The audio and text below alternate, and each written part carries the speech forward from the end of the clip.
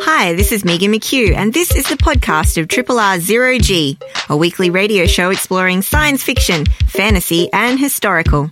Zero G is broadcast live on Triple R from Melbourne, Australia every Monday. Hope you enjoy the podcast, and feel free to get in touch with us via our Facebook page or the Triple R website.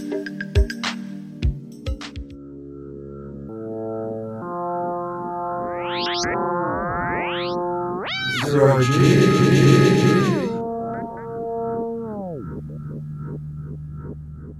G'day. Welcome aboard the Starship Zero G, science fiction, fantasy, and historically curled microphone cord radio. You know where you do that, and it's like it's like having a bad hair day. Rob had a struggle with his headphones, just peeling back the curtain on this well-oiled radio machine. Yeah, the croissants, Oh well, I am Rob Jan. And Megan McHugh. And our show today is entitled Knife Fight on the Helter Skelter. Our podcast title is Once Upon a Time in Hollywood. How would you not do that? Well, there's a lot to get through today, so we've got to get into it. We've got loads to cover. Loads and loads and loads. And by the way, it is not too late to subscribe during the Radiothon period as such and still be fully eligible for all of the Easter eggs, the giveaways. No, it's not Easter yet. It's not April Amnesty. So there's still time to do that. And, of course, you know the drill for all of that. So we'll talk to you about that as we go along. And thank you to everybody who subscribed to the station and to Zero G during the Radiothon, as usual. Yes, we appreciate you and thank you very much. Never taken for granted, in spite of our well-known Jedi mind tricks. Speaking of, have you watched the new... I'm going to admit I've not watched the new trailer yet. Yes. Have you watched it? The what's I can't remember what the name of the movie is. Oh God, me neither. That's bad, isn't it? Jedi Rising or something. Jedi gets up off the ground. Jedi Awakening. Fallen Order? What is that? Oh, I don't know. No, that's a game. God, we're a mess today. We're a right mess. But the new of the Star Wars films in the Force Awakens reboot vibe. Yeah. The trailer for that dropped last week. Yep. To much discussion, so we'll let you go and watch that. Is Rise of Skywalker. Rise of Skywalker. There we go. God damn.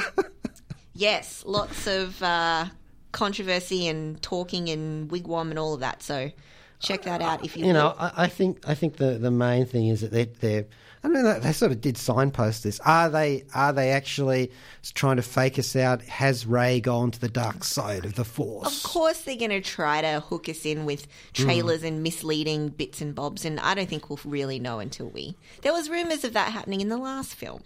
I find the whole Star Wars universe now, it's sort of like this big Ouroboros. It just eats its own tail. It does. Round and round. There's a point where the cleverness becomes a bit tedious. It wasn't all that clever to start with. It was fun. Yeah, it was. It was. I mean, as someone who liked The Last Jedi, I don't know, that's a contentious one. I think it'll be interesting to see how they round this off with the new film. I get so confused. On the other hand, the trailer for The Mandalorian. Oh, yes, of course. Which is one of the Disney Plus shows. Yep. That's dropped, and that's the Jon Favreau series with a full cast of amazing voice talent and actors. Yep. It is live action, but because it's Star Wars, some of the creatures just get voiced. Exactly, yes. Basically. But, I mean, of all the names I did not expect to see, Werner Herzog. Oh, I didn't see that. Yeah. Really? Interesting. Or are you having me on? No, I'm not. Have a look. He's actually there playing some kind of space lunatic. I think his voice is the most wonderful. If you've never watched it, you should look up the YouTube video, Werner Herzog reads Where's Wally? It's a fake, obviously, but it is hilarious. It's quite old now, but it is one of my favourite little YouTube nuggets to recommend people. So if you're a Werner Herzog fan and a Where's Wally fan, have a look at that joke YouTube. Yeah. Anyway. I have a funny relationship with Star Wars. Absolutely loved that A New Hope back in the day when I was watching it in the cinema in 1977. An original viewer. Saw it 14 times at the cinema. Went absolutely crazy over it. Also loved Empire Strikes Back. Got into Return of the Jedi, and I thought, teddy bears? And I actually like teddy bears. And I'm thinking, not in this context. And so for me, it all kind of fell down after that. We've done this over the years. Rogue One I enjoyed very much. Love that. And some of the Star Wars animated series, great. Yeah. Especially the non-existent Genndy Tartakovsky's Clone Wars, now sort of totally non-canon. Exactly. They really sheared off some of the things they didn't want to have. They shook it off their...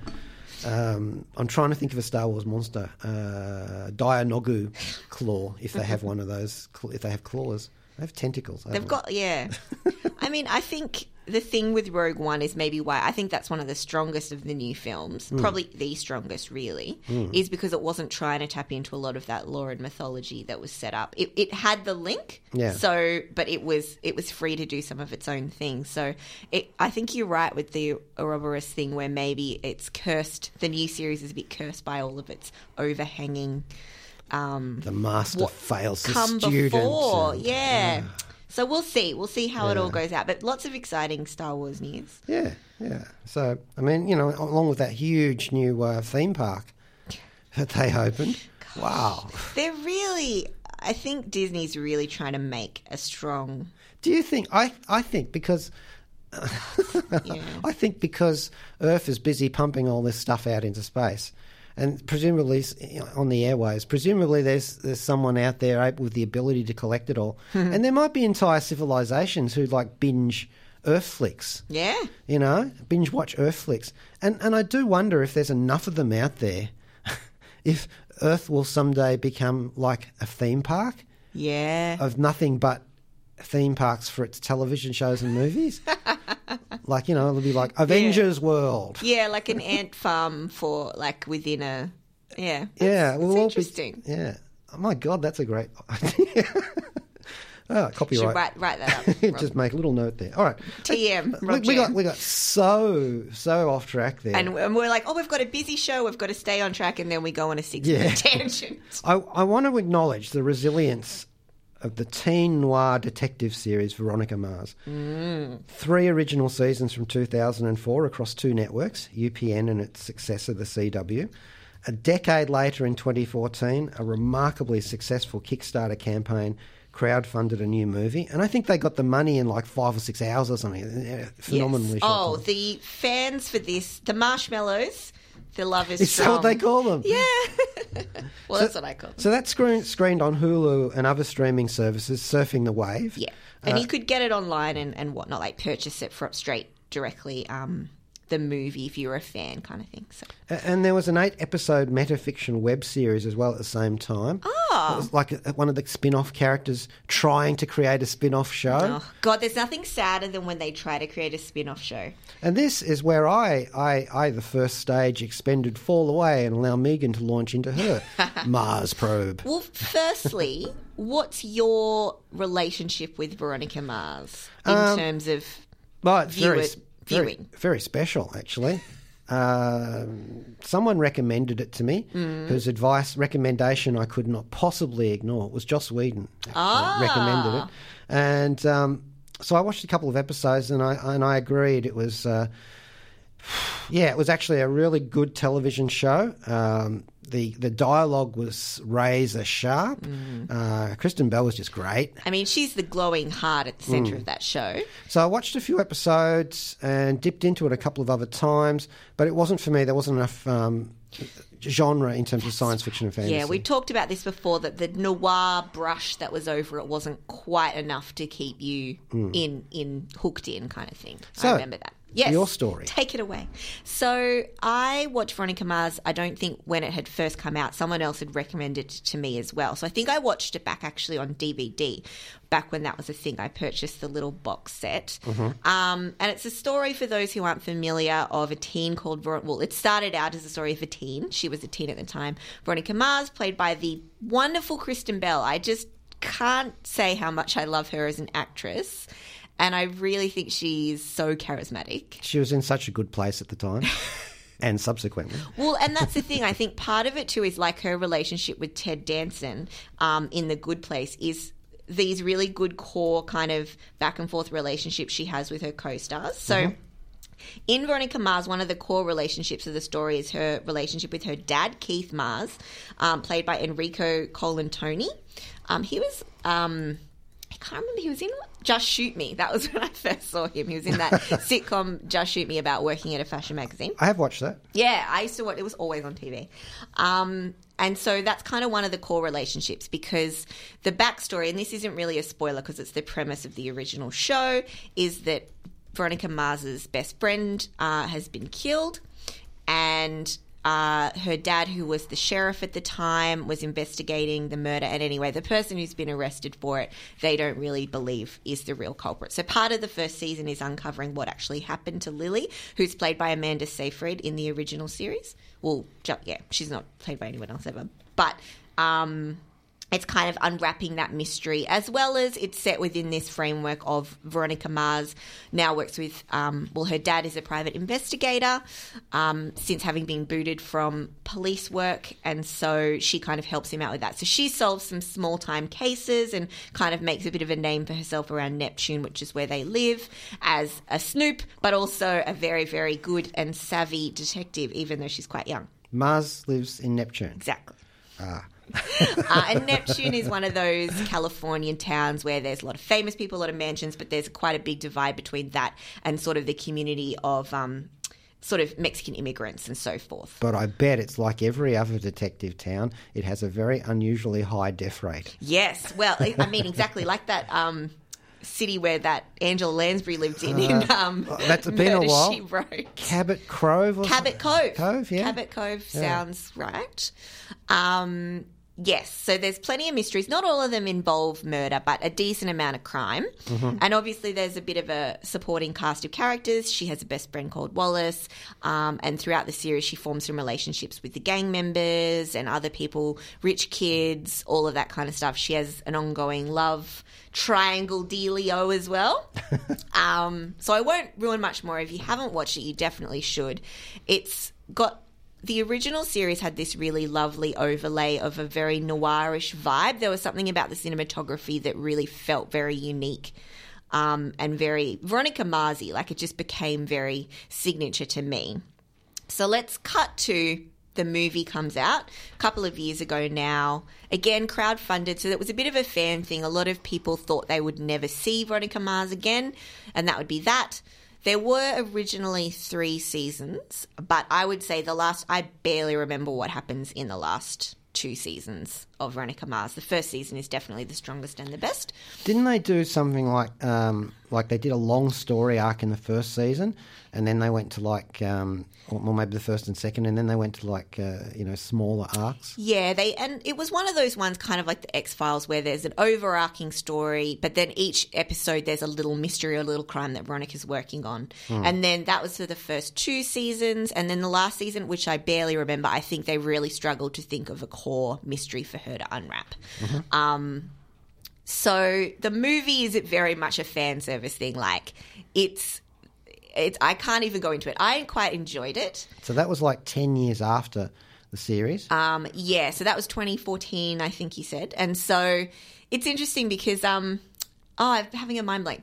Jessica Jones, she's in the original series. Oh, yeah. Kristen Ritter. And they bring back a lot of the characters for the movie. I'd say most of the characters appear again in the movie. They managed to get them back for that. Yeah. And a decent chunk do appear in, let's cut to the present, okay. Season 4. So they are... Which is on... It's on Stan. Stan, okay. Yeah, so Stan actually has all of the original seasons. It has the movie, and then it has this 4th season, which is kind of, it's being called Veronica Mars' 4th season. So it's a little confusing because they're not keeping it with the other seasons of Veronica Mars. It's its own thing in their platform. So it was originally on Hulu in the States, and they've rolled this out because obviously there's such a big fan love for it, and Rob Thomas, who's the creator, has been kind of involved in all of these iterations. So they got him back, got him to do the season, and that's where we are now. Do we have the magic in the bottle still there? Look, so... Sorry, I'm preempting it. Tell us what it's about first. Right. So it's Veronica Mars, I mean, this is semi-spoiler for what happens in the movie. Yeah. But in the movie, they sort of set it up in where Veronica's kind of gone and started to lead her own life. And at the end of the movie, she returns to Neptune and sort of takes up working with her dad at the PI agency, Mars Investigations. And that's where this season starts. So she's back in Neptune. So we've got a lot of the same kind of setting that we got from the original season. So if you think about it, like there was the original season, the movie is kind of the end of that brings her back to the original place where it all started, and then season 4 they're kind of free to start again with another mystery. Mm-hmm.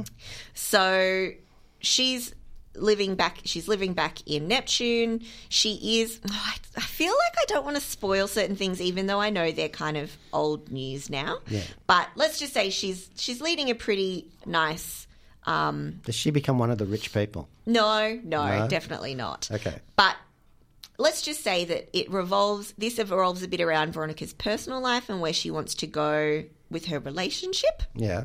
And also there's one long overarching crime story which goes throughout the whole 8 episodes. So season 4 is 8 episodes. Yeah. And it's set in during spring break. So the whole premise is that spring break is really big in Neptune, and there's been a series of this is all in the trailer, so I'm not spoiling it. There's been a series of bombings and crimes that are kind of ruining spring break for everyone. So she has to kind of figure out what's going on and who's responsible. Okay. So, look, I enjoyed it because, like I said, I like Kristen Bell. I did feel that there was something about the feel of the series. It didn't feel the same as the original. Mm-hmm. Like it didn't have that nice noir vibe. Yeah. I thought the overall story was a bit limp, like the overall crime story and the eventual resolution and reveal, quote unquote, was a bit lame. To be honest, I can see they were trying to be a bit more contemporary and incorporate some things like, there's a lot of people who solve crimes online and want to be part of investigations and things like that. And so I kind of liked that they incorporated some more contemporary things, considering the original series was quite a few years ago now. But overall, I just thought the crime story was far too weak. Okay. And there was a twist, again, quote unquote, towards the end, which I just kind of didn't sit with me. I was like, why do that? Why do that? And it's really, because it's a procedural show, it's really important to get that right. It is. And I think in a lot of ways they got the character essences right again, and I felt that was really good. They do introduce a new young character, and I wondered if they were kind of grooming her for a spin-off, but I don't think they will. And obviously that core relationship of her and her dad is still really strong, and I think that's the heart of the show and probably the real strength for what will get you through the 8 episodes. I remember that from the episodes I did watch. It was a good, solid relationship, and good banter. Something different from the usual very much dysfunctional parental relationship. Yeah, it was. I thought, and it was a very much, even when she was a teen, like kind of talk among equals, and I kind of really liked that vibe.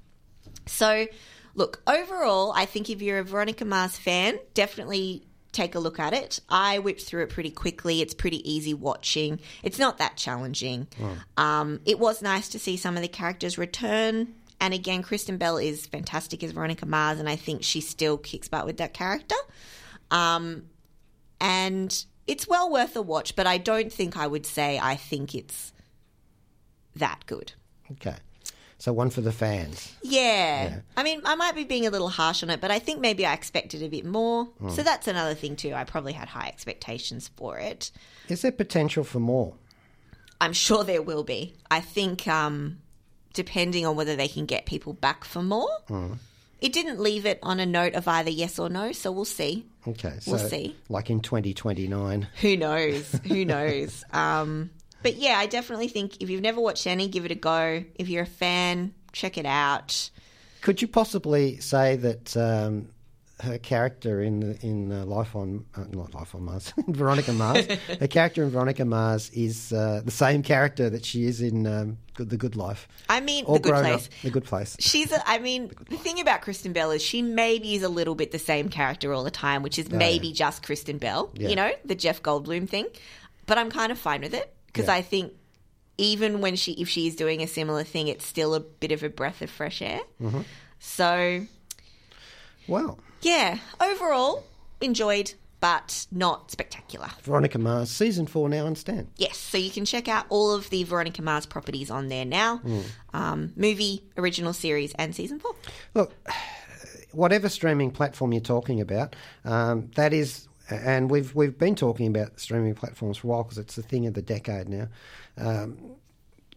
One of the things I do like about them is you get all the episodes that were ever made there. Yes, and I think it's good when they sort of let you have the rest of it because there's something new coming out. Yeah. So I think that I love having Veronica Mars available, like the original series. So I think I might even go back and watch a bit of that. There you go. Again, so... Like you've got the time. Yeah. Like there's not... Like I'm not saturated with content already. Yeah. But, yeah. Yeah. Now, I think actually the track from the Dandy Warhols that they used for the title of the Veronica Mars television show. Oh, that was the other thing. The title cards felt they're a little Marvel TV series. Have you watched the title credits at all? No. Just Google them at some point. They're very similar to like the Daredevil, Jessica Jones style of credit sequence. Like, Is that the intro. old credit sequence? No, the new ones. The So new they've ones. done a revamped one and okay. then a cover to go of the original theme song to go with. Mind boggles. And it's called We Used to Be Friends. And I kind of like that because it sort of says something about a show that was cancelled, but you couldn't beat to death with a stick and then came back again. Yeah. You know? So I think that it's kind of meta. Or whatever the opposite of meta is when you go backwards in time. Atem. Here we go. We Used to Be Friends from Veronica Mars. Well, actually, this is a track that they did. The Dandy Warhols would have done elsewhere first. And Yeah, then so adapted it they've just selected that song Yeah. to use originally. Yeah. I'm Terry Pratchett, the undeservedly famous author of the Discworld novels, so you can believe me when I say that Zero G on 3RRR is the finest science fiction and fantasy show this side of the black stump. I also think Dibbler's delicious pork sausages are the finest eating anywhere in the world, so you know you can trust me on this. Ha ha ha ha ha ha ha, with 3 exclamation marks. I must actually made a Dark Crystal noise then when I was like, That's the way that Skeksis sound. Well, there we had the Dandy Warhols with We Used to Be Friends. Yes, the theme song for the original 3 seasons of Veronica Mars. There, I did it again. All right, but I won't. I will go instead to the Korean Film Festival. Melbourne is a city of festivals. It certainly is. In this case, the Korean Film Festival for 2019 is now in Australia for its 10th year. It's travelled through Sydney and Canberra and opens this week in Melbourne and Brisbane from September the 5th. In Melbourne, it will play under the auspices of ACME at its temporary home at the refurbished Capitol Cinema in Swanston Walk. There are 16 films in all, including Bong Joon-ho's Parasite. Woohoo! A brilliant film Yes, that we both loved. We have discussed that. Domestic comedy horror, social commentary, and just a great film all round. Another one which caught my eye in Zero G terms was The Odd Family Zombie on Sale, which is about a pharmaceutical company in Korea, hopefully a fictitious one, and they've been doing unholy medical experiments on humans. Something goes wrong, there's zombies, yada, yada, yada. Or The usual. Yes. And there's the Park family who are kind of like a little bandit group, con men and so on, and then they run into the zombies. So it's kind of one of those mixed sort of genre zomcoms. The Odd Family Zombie on Sale. And I think that will have been directed by Lee Min-jae. And it looks quite a bit of fun, actually, just from that. Now, we were actually able to preview a movie called The Great Battle. And that is pretty much everything is in that title there. Like John Woo's Red Cliff, this is an epic and, let's say, pretty much understandably patriotic film set in the year... Well, it's set in the fictional realm of historical movies when you think about it. Something like 645 AD in sort of proto Korea, the kingdom of Goguryeo, and it is being invaded by the Tang Dynasty Emperor Li. And he's got designs upon it. Now, look, this film is basically about the siege of the fortress of Ansi, which is commanded by a plucky general called Yang.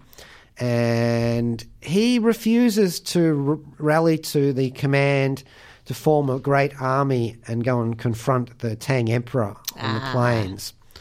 Why does he refuse to do this? Because he's smart and he knows that there is a massive Tang army there and you're not going to win. Yeah. And so this proves. And so as things fall apart in Korea, the only fortress that stands in the way of the Tang Emperor's march is Yang's fortress of Ansi. And after that, if the Emperor manages to reduce that, he'll be able to pretty much have his way with the capital, just march into there. So there's already a couple of military film tropes in play in this one. Right at the start, you start thinking of the two films, Zulu Dawn and Zulu. There's a feeling of that with the Tang army taking the place of the Zulus warriors in that, and the defenders of the fortress being like the British army, you know. So there's that sort of thing in play there. And look, to be honest, there is every single trope and cliche that you can imagine in this film. Yeah. But I actually enjoyed it. Okay. It flowed along quite nicely. It was honestly told. Yeah, I know. I was having a look at the historical background on this because it's based on a real story. And parts of it are straight down the line, others not so much. Probably the bit where the supernatural stuff comes into play. Probably. Probably, I would say, but I wasn't there, so I don't know.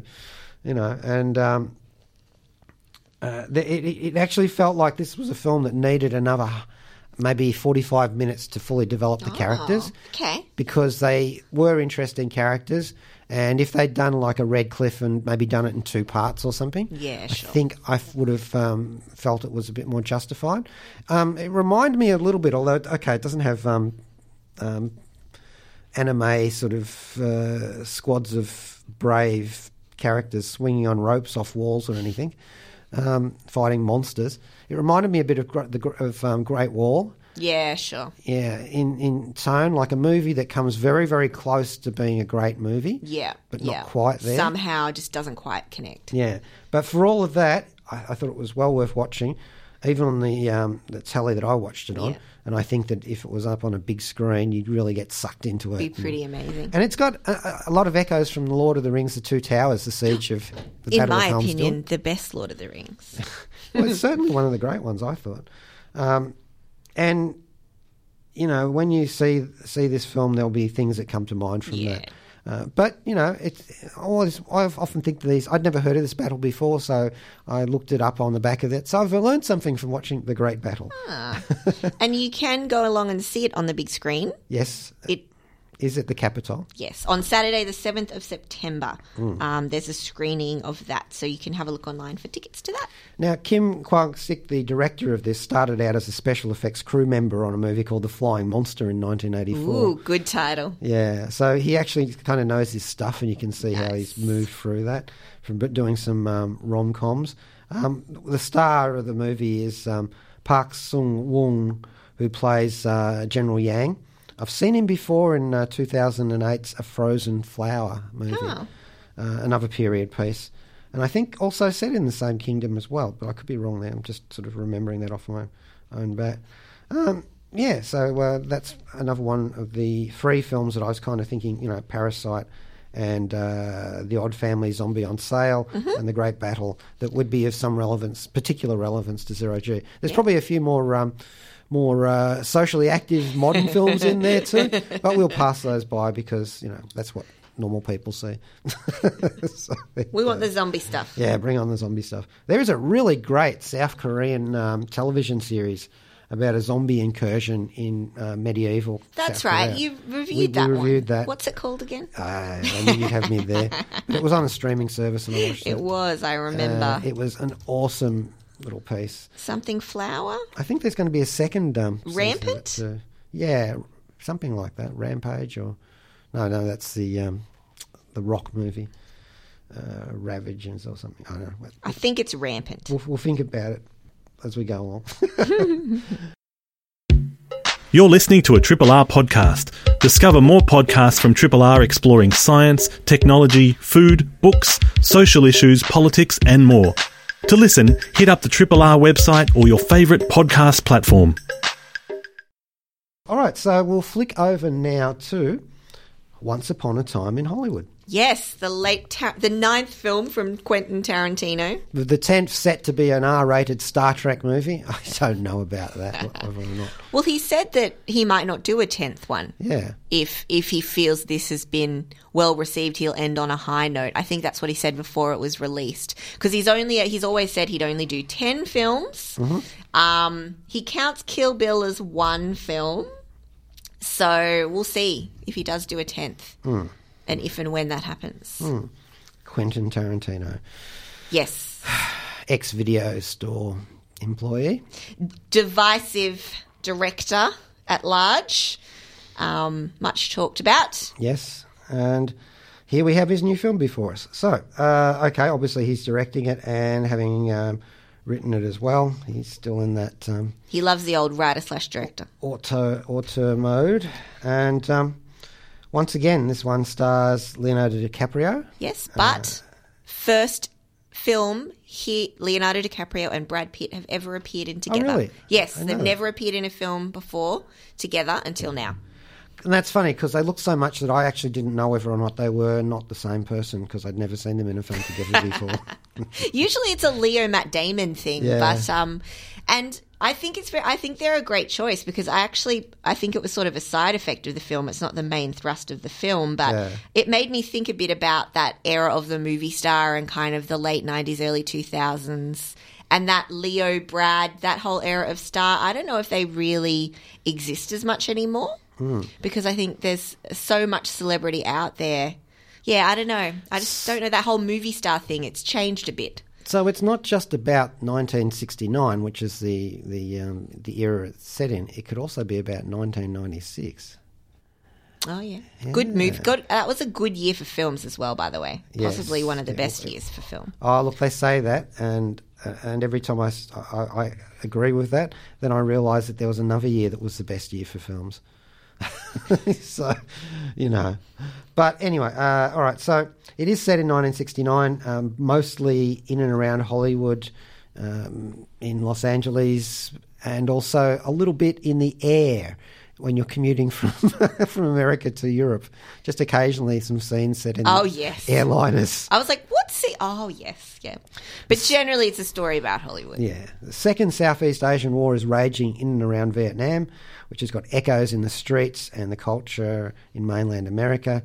There's the hippie subculture running through its transition from being still a subculture into actually being co-opted by the mainstream marketing world into the 1970s when you saw it converted into the cool It goes from counterculture to more mainstream. Yeah.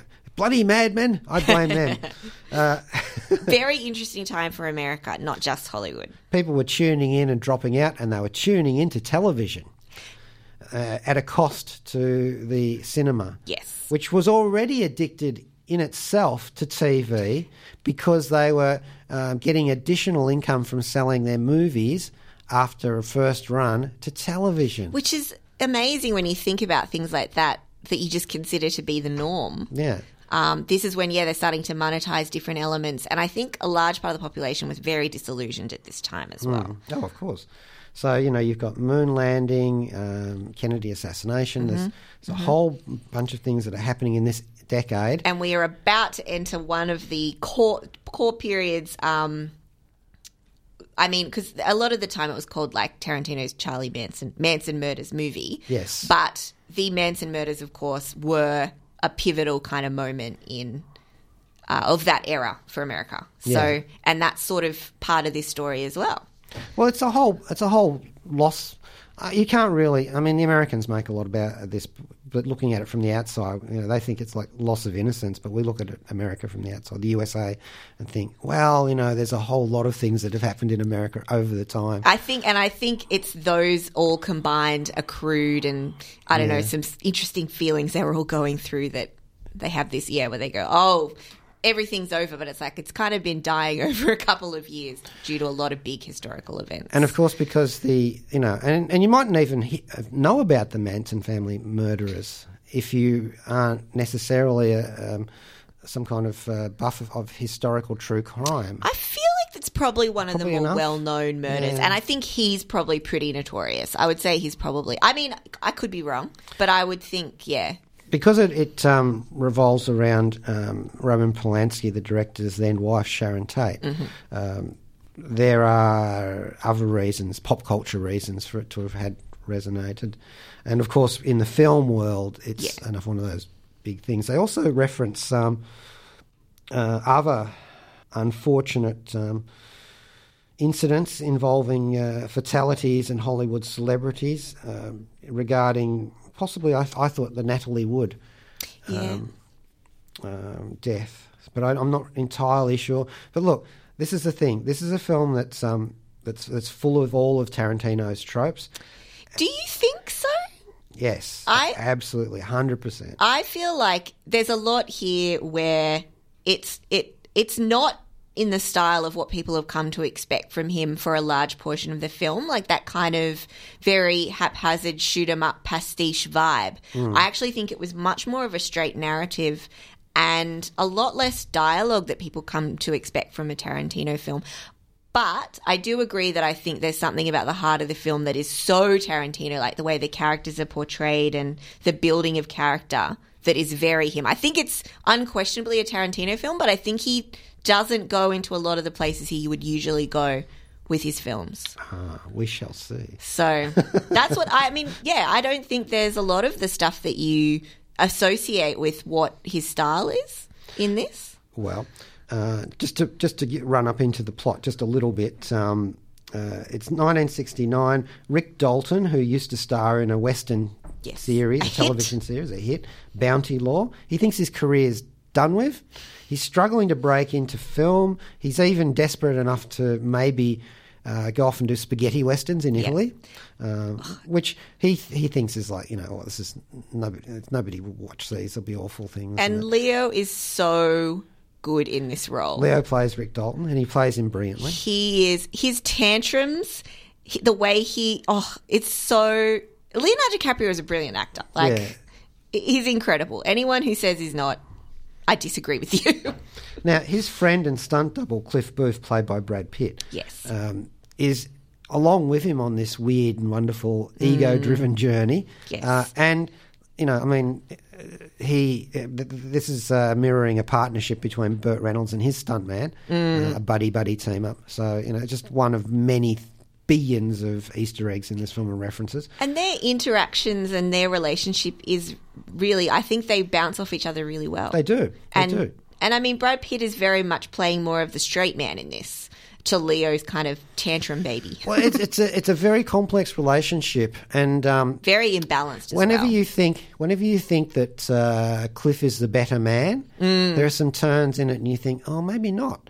And you think... Yeah. So there's this interesting little... byplay between the two of them. I do like that it's not Cliff is a clear-cut good guy because he's definitely... There's some question marks hovering around his head. Dodgy skeletons in his closet. Absolutely. And Roman Polanski and his wife, actress Sharon Tate, live next door to Rick. And that's where you get this other stream of stuff. As Tarantino often does, he'll mix two things coming in or more. Yeah. Two strands. And Sharon Tate, obviously played by Margot Robbie, Australian actress, who has starred with Leo in Wolf of Wall Street before. Yep. And, is kind of sort of really getting up and running at the moment. So I think she's really great. She didn't have a baseball bat in this one like she did in Suicide Squad. Yes. I mean, look, Suicide Squad, I think, that aside, I think she's done some really... I mean, she was great in I, Tonya. Which is a film that should have been done by Tarantino. Yeah, We actually think would have about had it. fun with that, hey? Yeah. But, yeah, I mean, I think she really shines as Sharon Tate in this. She does. With very few lines. Yeah, I mean, this is obviously something that's been brought up about her, people saying that she doesn't really have a role in this and she doesn't have very many lines. I do think that he obviously cares a lot about that character of Sharon Tate, and I think that she's kind of the essence of the film and a big part of the point he's trying to make with the film. And I also think Margot Robbie doesn't have very many lines, but I actually do think she's doing quite a lot in the film with very little. Tarantino said, and you can always find something that Tarantino said about his films. He is verbose, yes. He is verbose, and I admire that actually. Because I've been watching the 9 movies that he's recommended from that era. Yeah, with his little yeah, yeah. narrations. The Wrecking Crew was one of those. Oh, too, really? actually, yeah. And he said that he just wanted to show her. He just wanted to hang with her on screen. Yeah, yeah. And actually, I find that quite moving. And Because she's the MacGuffin. She's the Maltese Falcon of the story, ostensibly. And it does have the support of her family as well, the film. Yeah. And they've supported his portrayal of her. I mean, look, She's wearing some of Sharon's jewellery. she is. And that was given to her by the family. And I think there's a totally separate conversation, which we're not going to have, about Tarantino's, the depiction of gender in his films. We don't want to go down that road. I think we talk specifically here. And I think she may not have many lines, but I don't think that means that she isn't an important part of the film. The movie that they talk about flying off to Europe to make, not the spaghetti western one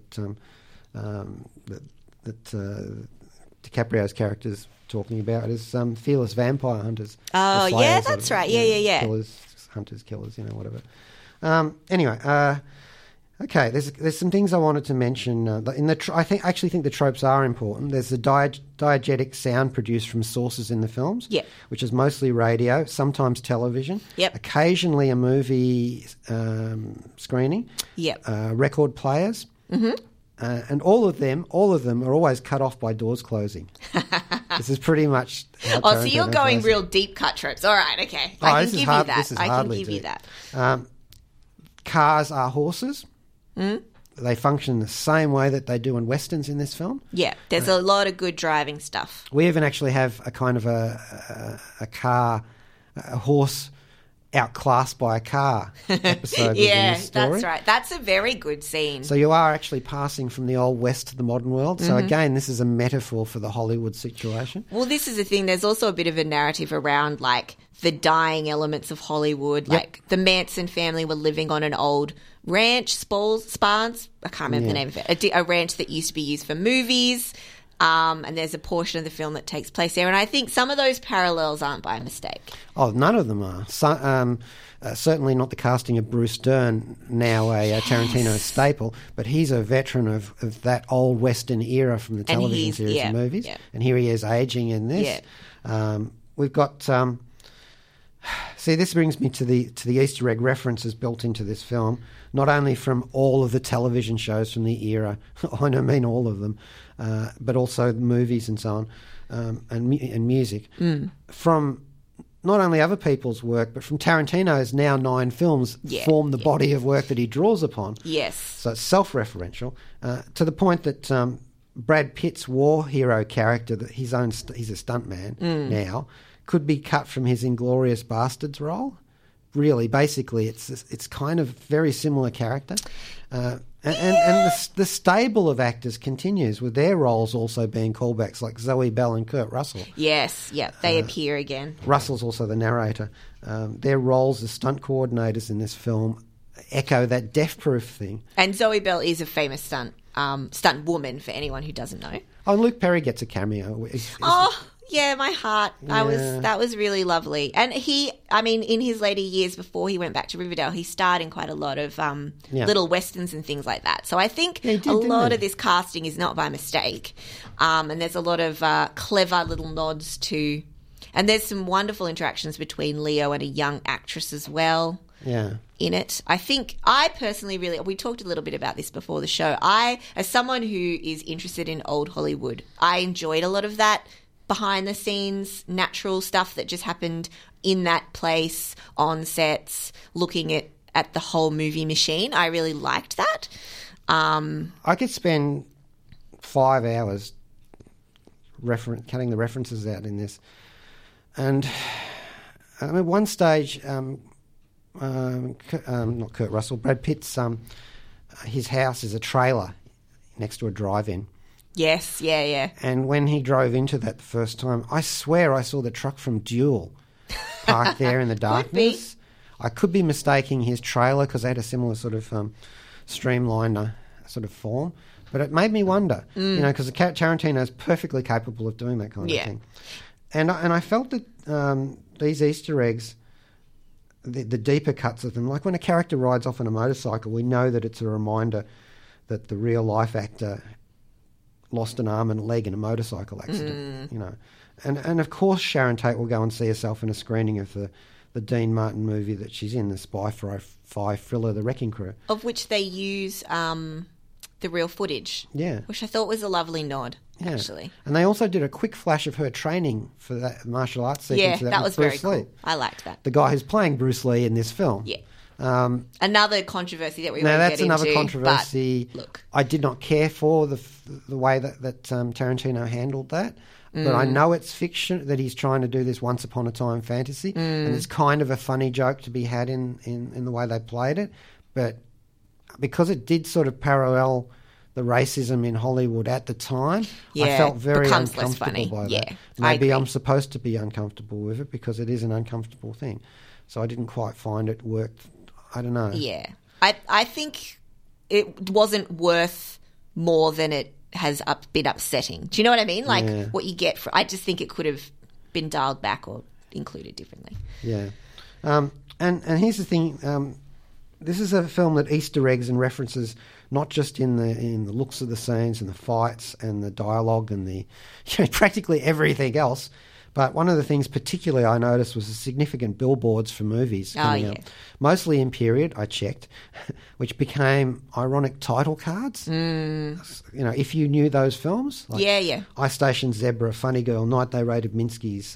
I saw the Funny Girl one. Yeah. Romeo and Juliet. Plus television shows, Westerns, Man from U.N.C.L.E., often seen on buses riding past. And you'd see a Western set, a saloon being rolled off, the flat, set being rolled off. And I felt that was happening all the time in the actual movie. All of that's, it's this double layer thing, like, Brad Pitt's playing this character who's a support for a star, but he's actually a star. And, there's all these different layers. And I think some of those nods, those are things that are included by someone who loves movies as well. What did you overall... we've dissected it a lot. What was your overall feeling about the film? Well, just to finish off that part, we have mentioned this before in context of other people's pastiche films that they've stitched together with so many references.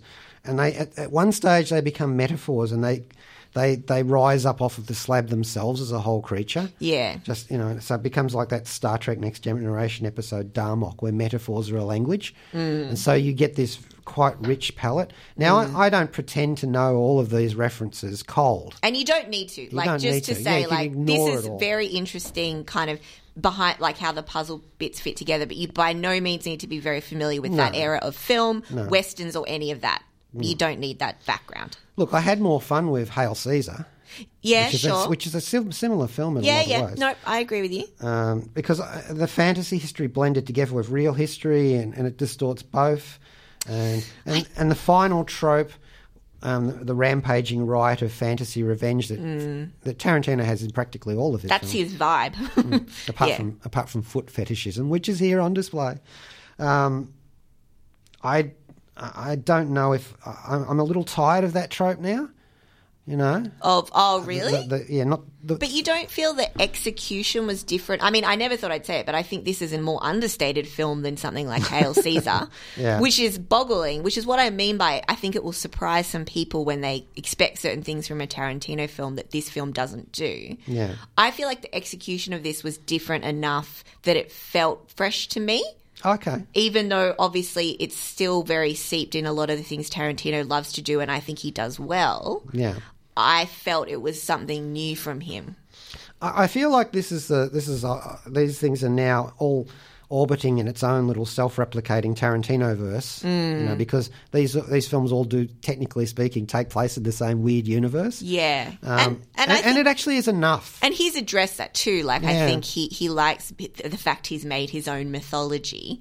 And I don't know. I think there is something to be said for people who are infamously known for certain things having an interesting look at periods of time and, the kind of things you can do with that. Look, I certainly had fun.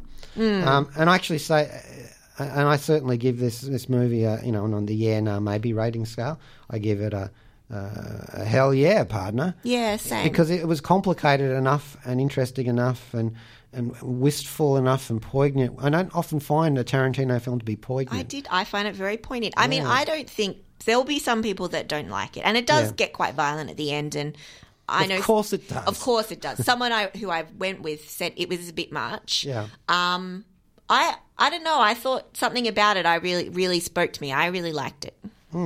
Yeah. So, and if you are interested in learning more about sort of Charles Manson and that whole era, there's a very good podcast called You Must Remember This, and they do a little series on that, and they do a very good job of covering it without just covering the schlocky headline stuff. So, if you want to know a little more about that, check that out. Okay. You Must Remember This. All right. Now we'll have had a bit of a gabble. Let's have some other people gabbling for a moment. Hi, I'm George Takei, and I play Admiral Sulu in Star Trek. Welcome aboard the Starship Zero-G. Admiral? Hey, a guy can dream, can't he? Yeah. Now, we're about to go out with Zero-G. Just a bit of a what would you call it, a presage? A heraldic moment, or heralding the next week's show. We're going to talk about the Dark Crystal Age of Resistance next week. Brilliant show on Netflix at the moment. You want to watch it? Maybe do some homework and go and watch the original Dark Crystal movie from 1982 before next week. There you go. Do that. Coming up next is Joe Brunatic with Astral Glamour, and we'll give you a tiny bit of Mr. Bowie's dance magic from the Labyrinth movie, which we will continue with next week. Thanks a lot, Negan. Thank you, Rob. G'day, this is Rob Jan. Thanks for listening to the podcast of Triple R's Zero G, a weekly radio show exploring science fiction, fantasy and historical. Zero G is broadcast live on Triple R from Melbourne, Australia every Monday. Hope you enjoy the podcast and feel free to get in touch with us via our Facebook page or the Triple R website.